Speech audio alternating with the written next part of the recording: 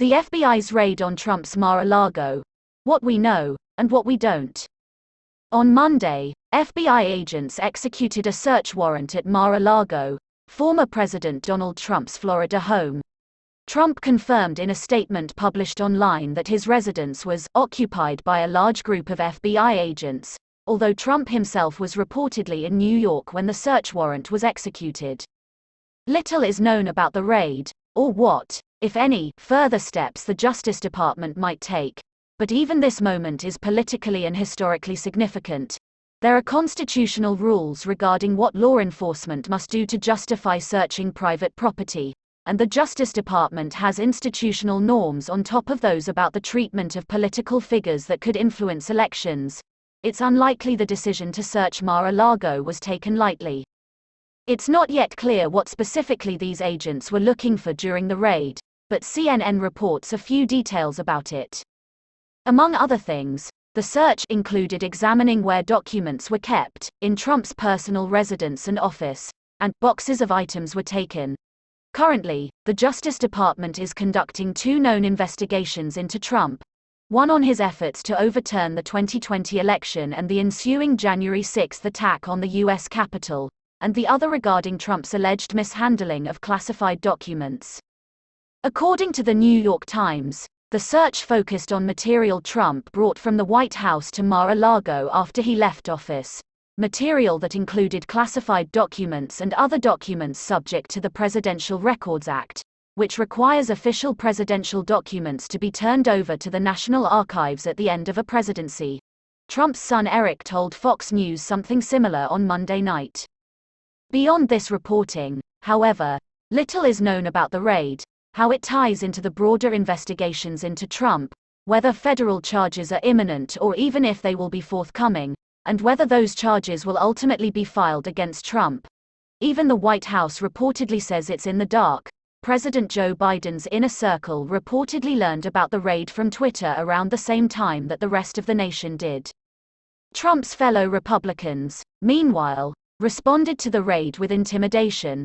House Minority Leader Kevin McCarthy promised to conduct immediate oversight of the Justice Department if his party takes control of the House and instructed Attorney General Merrick Garland to preserve your documents and clear your calendar. Other Republicans responded with more unhinged, and even transparently unconstitutional, threats. So while we do not know yet how this investigation will play out or if anyone in Trump's orbit will even face criminal charges, the stakes are, obviously, quite high. A former president could face a criminal trial, and Republicans are already signaling that they will retaliate against Democrats and law enforcement if they regain power in Washington. Just how much evidence does the FBI have against Trump? Trump's statement confirming that the search occurred is written with typical Trumpian bluster. He claims that such a raid can only happen in broken, third world countries, and asks, what is the difference between this and Watergate? To answer Trump's question, the difference between this FBI raid and Watergate is that the Watergate break-in was an illegal burglary committed by 5 individuals tied to then-President Richard Nixon's re-election campaign. When the FBI obtains and executes a search warrant, by contrast, it must comply with a laundry list of requirements laid out in the Constitution. The Fourth Amendment provides that no search warrant may be issued except upon probable cause, supported by oath or affirmation, and particularly describing the place to be searched, and the persons or things to be seized. According to Black's Law Dictionary, probable cause exists when law enforcement has a reasonable ground to suspect that a place contains specific items connected with a crime. Although law enforcement may obtain a search warrant based on less than evidence that would justify a conviction, the probable cause requirement means that federal agents may not simply search a home based on a hunch, a vendetta, or a quizzical plan to boost Nixon's 1972 presidential campaign. Because the Fourth Amendment requires federal agents to describe both the place they intend to search and the persons or things to be seized, before a warrant may issue, the FBI agents who searched Trump's home would have needed a fairly good idea what they were looking for, and they would have needed probable cause to believe that they would find it within Mar-a-Lago. Then President Donald Trump speaks to the press at Mar-a-Lago in 2018. Mandel Nahn, AFP via Getty Images. Additionally, they would need to seek such a warrant from a federal magistrate judge, thus ensuring that a judicial officer who, at least in theory, is neutral and impartial would decide whether the warrant should be issued. It's worth noting, moreover, that probable cause is the bare minimum to obtain a search warrant under the Constitution. As I'll explain in more detail below, the Justice Department's Rules and Norms counsel extraordinary caution when investigating politically sensitive individuals and entities, and the DOJ also must have known that an FBI raid targeting the GOP's most prominent figure would trigger threats of retaliation from Republican officials. Given these sensitivities, it is unlikely the FBI would have moved forward with this raid unless it was very confident that it would find evidence of a crime in Mar-a-Lago. What charges could Trump face? Again, we do not yet know what specific evidence FBI agents sought during the raid, whether they turned up any such evidence, or which specific statutes they believe Trump or someone in his orbit may have violated. If the reports that this raid focused on Trump's alleged mishandling of classified information are accurate, however, Trump may have violated a federal law that applies to anyone who willfully and unlawfully conceals, removes, mutilates, obliterates, or destroys, or attempts to do so, or, with intent to do so, takes and carries away certain federal documents. If Trump is convicted under this statute, he may be fined and imprisoned for up to 3 years. Trump may also be charged with violating other criminal statutes because of his efforts to overturn the 2020 election and his alleged incitement of the January 6 attack, although, again, it is unclear whether this FBI raid sought evidence that he violated those statutes. Last March, for example, a federal judge determined that Trump most likely violated statutes making it a crime to obstruct Congress's official business or to conspire to defraud the United States. The former statute carries a maximum penalty of up to 20 years in prison, while the latter has a maximum sentence of 5 years. Could Trump run for president again if he is charged or even possibly convicted? As a general rule, someone charged with a crime or even someone convicted of most crimes may run for federal office. On Twitter, however, Democratic election lawyer Mark Elias noted that the statute governing the mishandling of federal documents carries an additional penalty. Someone who violates it can be disqualified from holding any office under the United States. That said, even if Trump is convicted of violating this law and declared to be ineligible for the presidency, it is unclear whether the Constitution permits him to be disqualified from elected federal office absent his impeachment by the U.S. House, conviction by the Senate, and a decision by the Senate to declare him ineligible for federal office. The closest thing to a Supreme Court case on this point is Powell v. McCormick, 1969, which involved the House's refusal to seat Representative Adam Clayton Powell, DNY, due to allegations that Powell had deceived the House authorities as to travel expenses and made illegal payments to his wife while he chaired a congressional committee. The court, however, ruled that Congress had only limited power to exclude a duly elected member that it deems ineligible for office. The Constitution lays out certain minimum qualifications for a member of the House.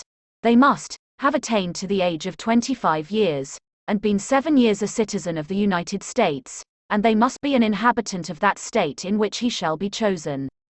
Under Powell, a Congress that wishes to exclude a member is limited to the standing qualifications prescribed in the Constitution, that is, they can only exclude a member who is deemed to be too young, not an inhabitant of their state, or a recently naturalized citizen.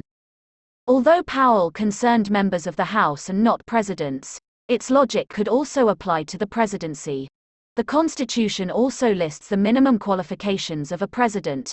They must be a natural-born citizen, they must have attained to the age of 35 years, and they must have been a U.S. resident for 14 years. They also must not have been disqualified through an impeachment proceeding.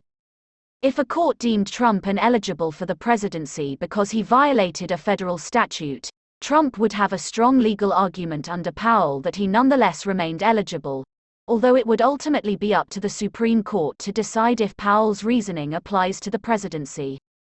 The Justice Department is extraordinarily cautious about targeting major political figures.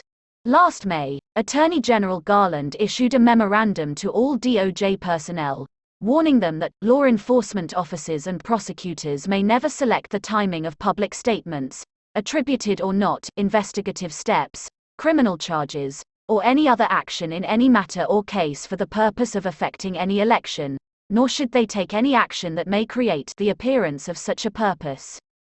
Garland's memo also adopted a similar memorandum issued in 2020 by then Attorney General Bill Barr.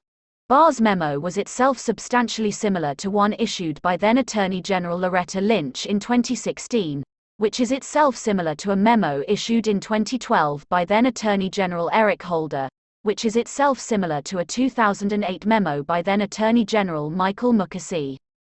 The Atlantic Ocean is seen adjacent to the beachfront Mar-a-Lago resort in 2018. Joe Radel, Getty Images. The DOJ, in other words, has for a long time been hyper-cautious about taking any action that could change the result of an election or even appear to be intended to, which is why then FBI Director James Comey's decision to repeatedly disparage Democratic presidential candidate Hillary Clinton in 2016 was such a betrayal of the Justice Department and of the United States. As former Deputy Attorneys General Jamie Gorelick and Larry Thompson explained in a 2016 op-ed, the DOJ even has a rule that in the 60-day period before an election, the balance should be struck against even returning indictments involving individuals running for office, as well as against the disclosure of any investigative steps. The reason for such strict rules, Gorelick and Thompson explained, is that such allegations could not be adjudicated before the election takes place, so the public has no way of knowing with any degree of certainty whether the DOJ's allegations against a political candidate are truthful before the election happens. An August raid against a former president in a midterm election year is not the kind of unforgivable betrayal that Comey committed in 2016.